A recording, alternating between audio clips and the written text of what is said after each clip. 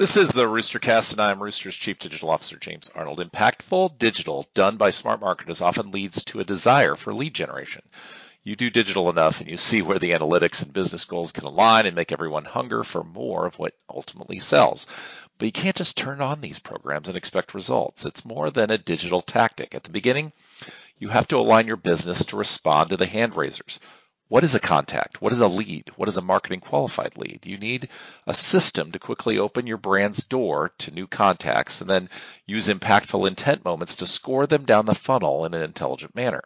The moment you hand them off to sales is the moment you have to be supremely confident they are quality and can buy your product. And frankly, don't start the generation project unless sales has a quick plan of action as well. These programs ultimately fail at multiple points: the setup, the coordination, the data, the definitions, the user experience. All of these have to be locked in before you turn it on. This is the Roostercast.